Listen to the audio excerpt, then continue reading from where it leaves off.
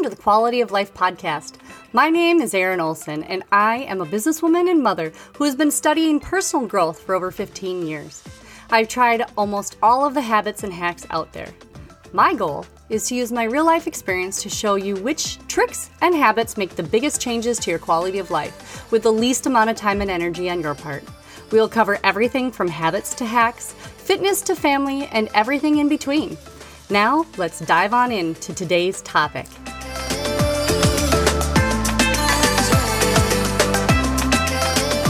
Hey there! Thank you so much for coming back to the Quality of Life podcast.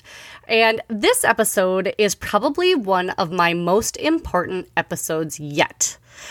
It's all about the search for balance. You know, like some mystical oasis in the Sonoran Desert. Quickly, I just wanted to check in on last week's homework.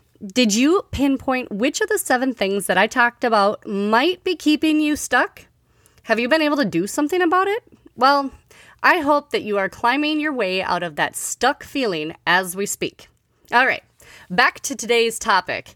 Balance. Oh, man, how many times have you seen articles go by and quizzes and stuff just trying to find work-life balance? Well, the more days that get behind me, the more I believe that balance is a goal and not a destination. It's something that I continually am thinking about, and I only get glimpses of it now and then. And it's constantly needing my attention. Anyone who has tried to keep many projects and goals on track at the same time while keeping the family and animals fed can probably agree. It's like that old circus performer who spun all of those plates up above their heads. It was only a matter of time till they all come crashing down. So, how do we achieve balance? Well, my friends, it is easier than you think. First, let's talk about what balance is not, because that is really key and part of the problem with why people cannot find the balance. And one of them is having it all together all the time. This is not balance. Perfection is not balance. And balance is not the same for every person or in every season of your life. And so it's going to look different across the board. It's also not what you see on Instagram or Facebook. Those are highlight reels. Those are only the things that people want you to see. And honestly, balance is not a completed to-do list. I know, it just breaks my heart too. We all strive for that completed to-do list every day, and that's not balance, my friends. So balance is more like the tide of the ocean. It rises and it falls with waves of balance coming and going all the time. Balance takes conscious thought and work. What are the things that mean the most to you? Well, back in episode number 13, Creating Margin and Killing Overwhelm, we talked about your top 5. And these are the things that matter the most to you. Let's expand on that a little bit more. We're going to talk about your values. So think about it. Think about your values. What is most important to you? What do you stand for? Now, if you're by paper and pencil or on your phone, jot down a few things that popped into your mind. If you're driving, please come back to this later. Let me break down what my values are. For me, I am a healthy and fit person. I am the best wife, mother, and human that I can be. I find the joy in everything and am always learning. So that kind of looks like this. Because I am healthy and fit, I work out regularly and I eat healthy foods that nourish my body.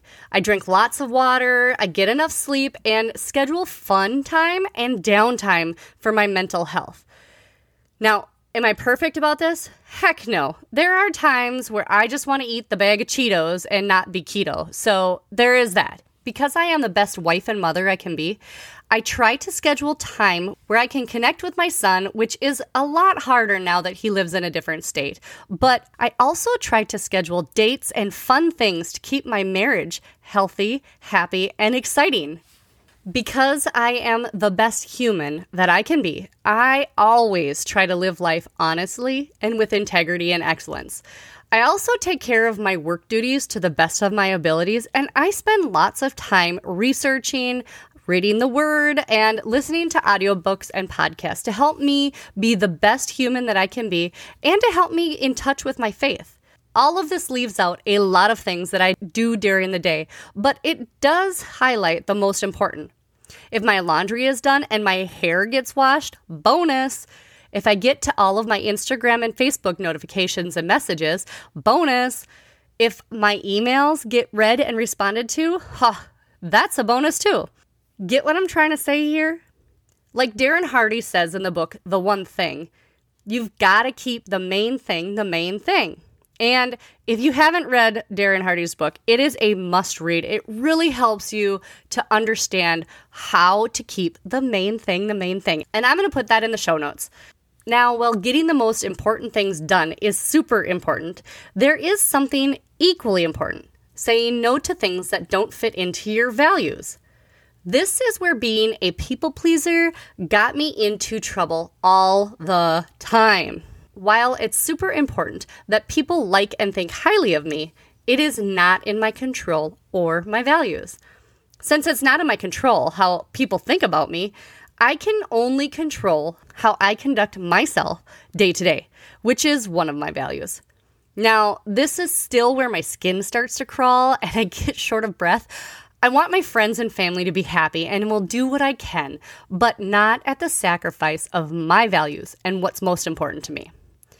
Another thing that can really help you find balance is to realize that different seasons of your life, and even the year, can have your life looking so different. There may be a season where you're carting the kids around to sports or rodeos after school, and the quality time with your spouse gets put on the back burner. Or you might be going back to school or chasing a new hobby or even having a new baby. There are so many things that can take the bulk of your time, and the other important things might not get enough attention. But you've got to realize that this is normal for short stints. This cannot be your normal, however, for long periods of time. Now, I don't want you to be super hard on yourself. Just like the movie Bad Moms, you can't be everyone to everything, or you're going to end up breaking down and saying, F it. Then no one wins.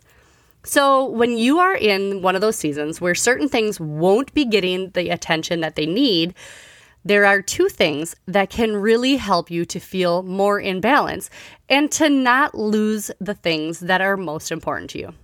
First, you gotta be honest with yourself and all those involved.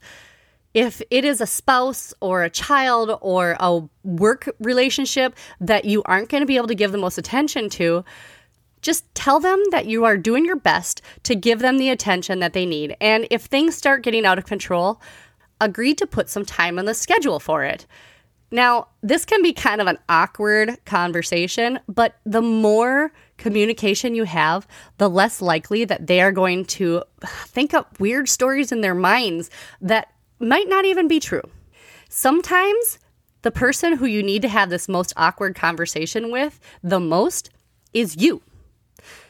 A lot of times we think we are superhuman and can do everything. And I am here to tell you that I have failed at that so many times, you have no idea.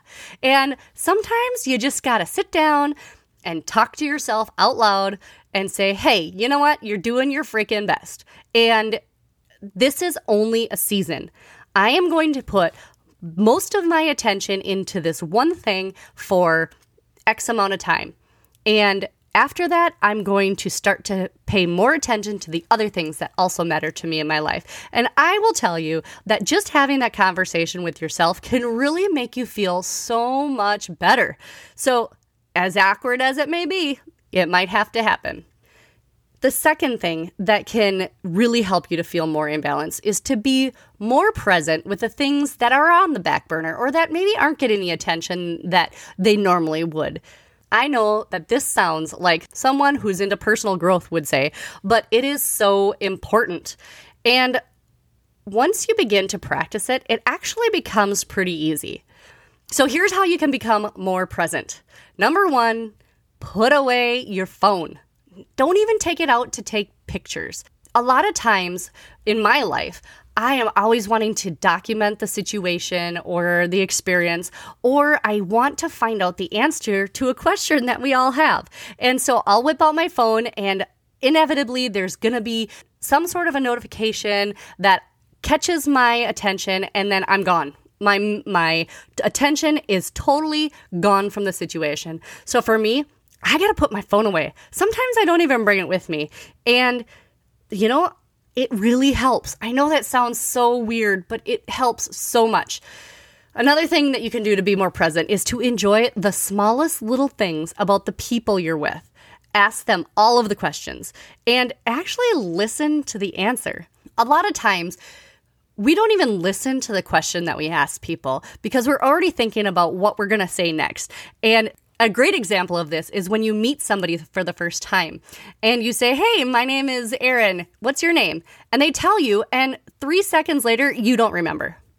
That is because you are so worried about everything else or distracted by everything else that you didn't pay enough attention to listen to their name. So, work on that.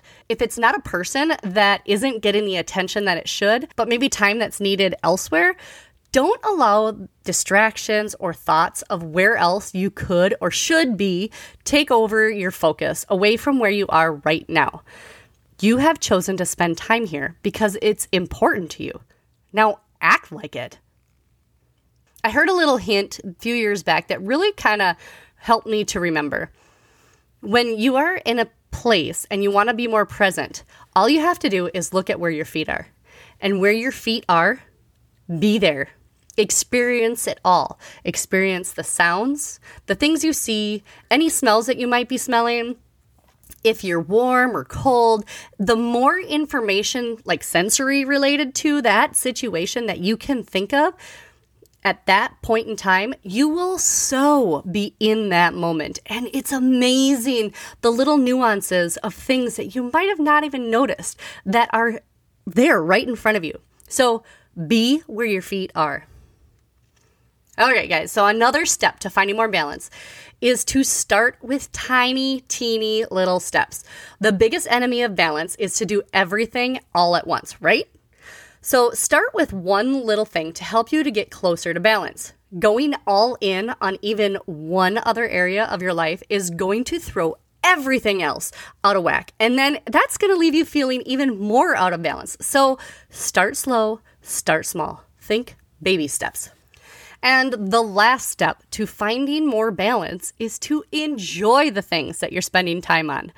This part is not super easy at first, but so incredibly important. Gratitude and joy are like muscles. They're hard to get started using, but you get stronger with every rep. Practice finding joy in everything. And if you can't, be grateful, and the joy will come. If you need more help in this area, check out podcast episode number 2, The Gratitude Trick. And I go way deeper into how to find and be more grateful. All right, guys, this week's homework is for you to jot down what your values are. Then see what areas need more attention. If you're going through one of those seasons where the bulk of your time and energy is going to one or two areas, then it's time to have that tough conversation with the other people or even yourself and reassure them that this is temporary and that you're just needed elsewhere until a said time, date, or till a goal is reached. Then be okay with your choice and quit beating yourself up about it. I hope that this episode helps you to relax a little bit about your lack of balance and give you some tools to do something about it. If you can think of anyone else who could use it, would you please share it with them? Or even just share it with the whole world? Also, please rate this episode on whatever platform you're listening to it on. And I thank you guys so much for listening, and I will see you next week on the Quality of Life podcast. Bye! Thanks for listening to today's episode. Be sure to check us out on the Quality of Life podcast, Facebook and Instagram pages, and our website, theerinolson.com, for downloads and more information. That is TheErinolson.com. Stay up to date by joining our email newsletter. Together, we can improve all of our quality of life.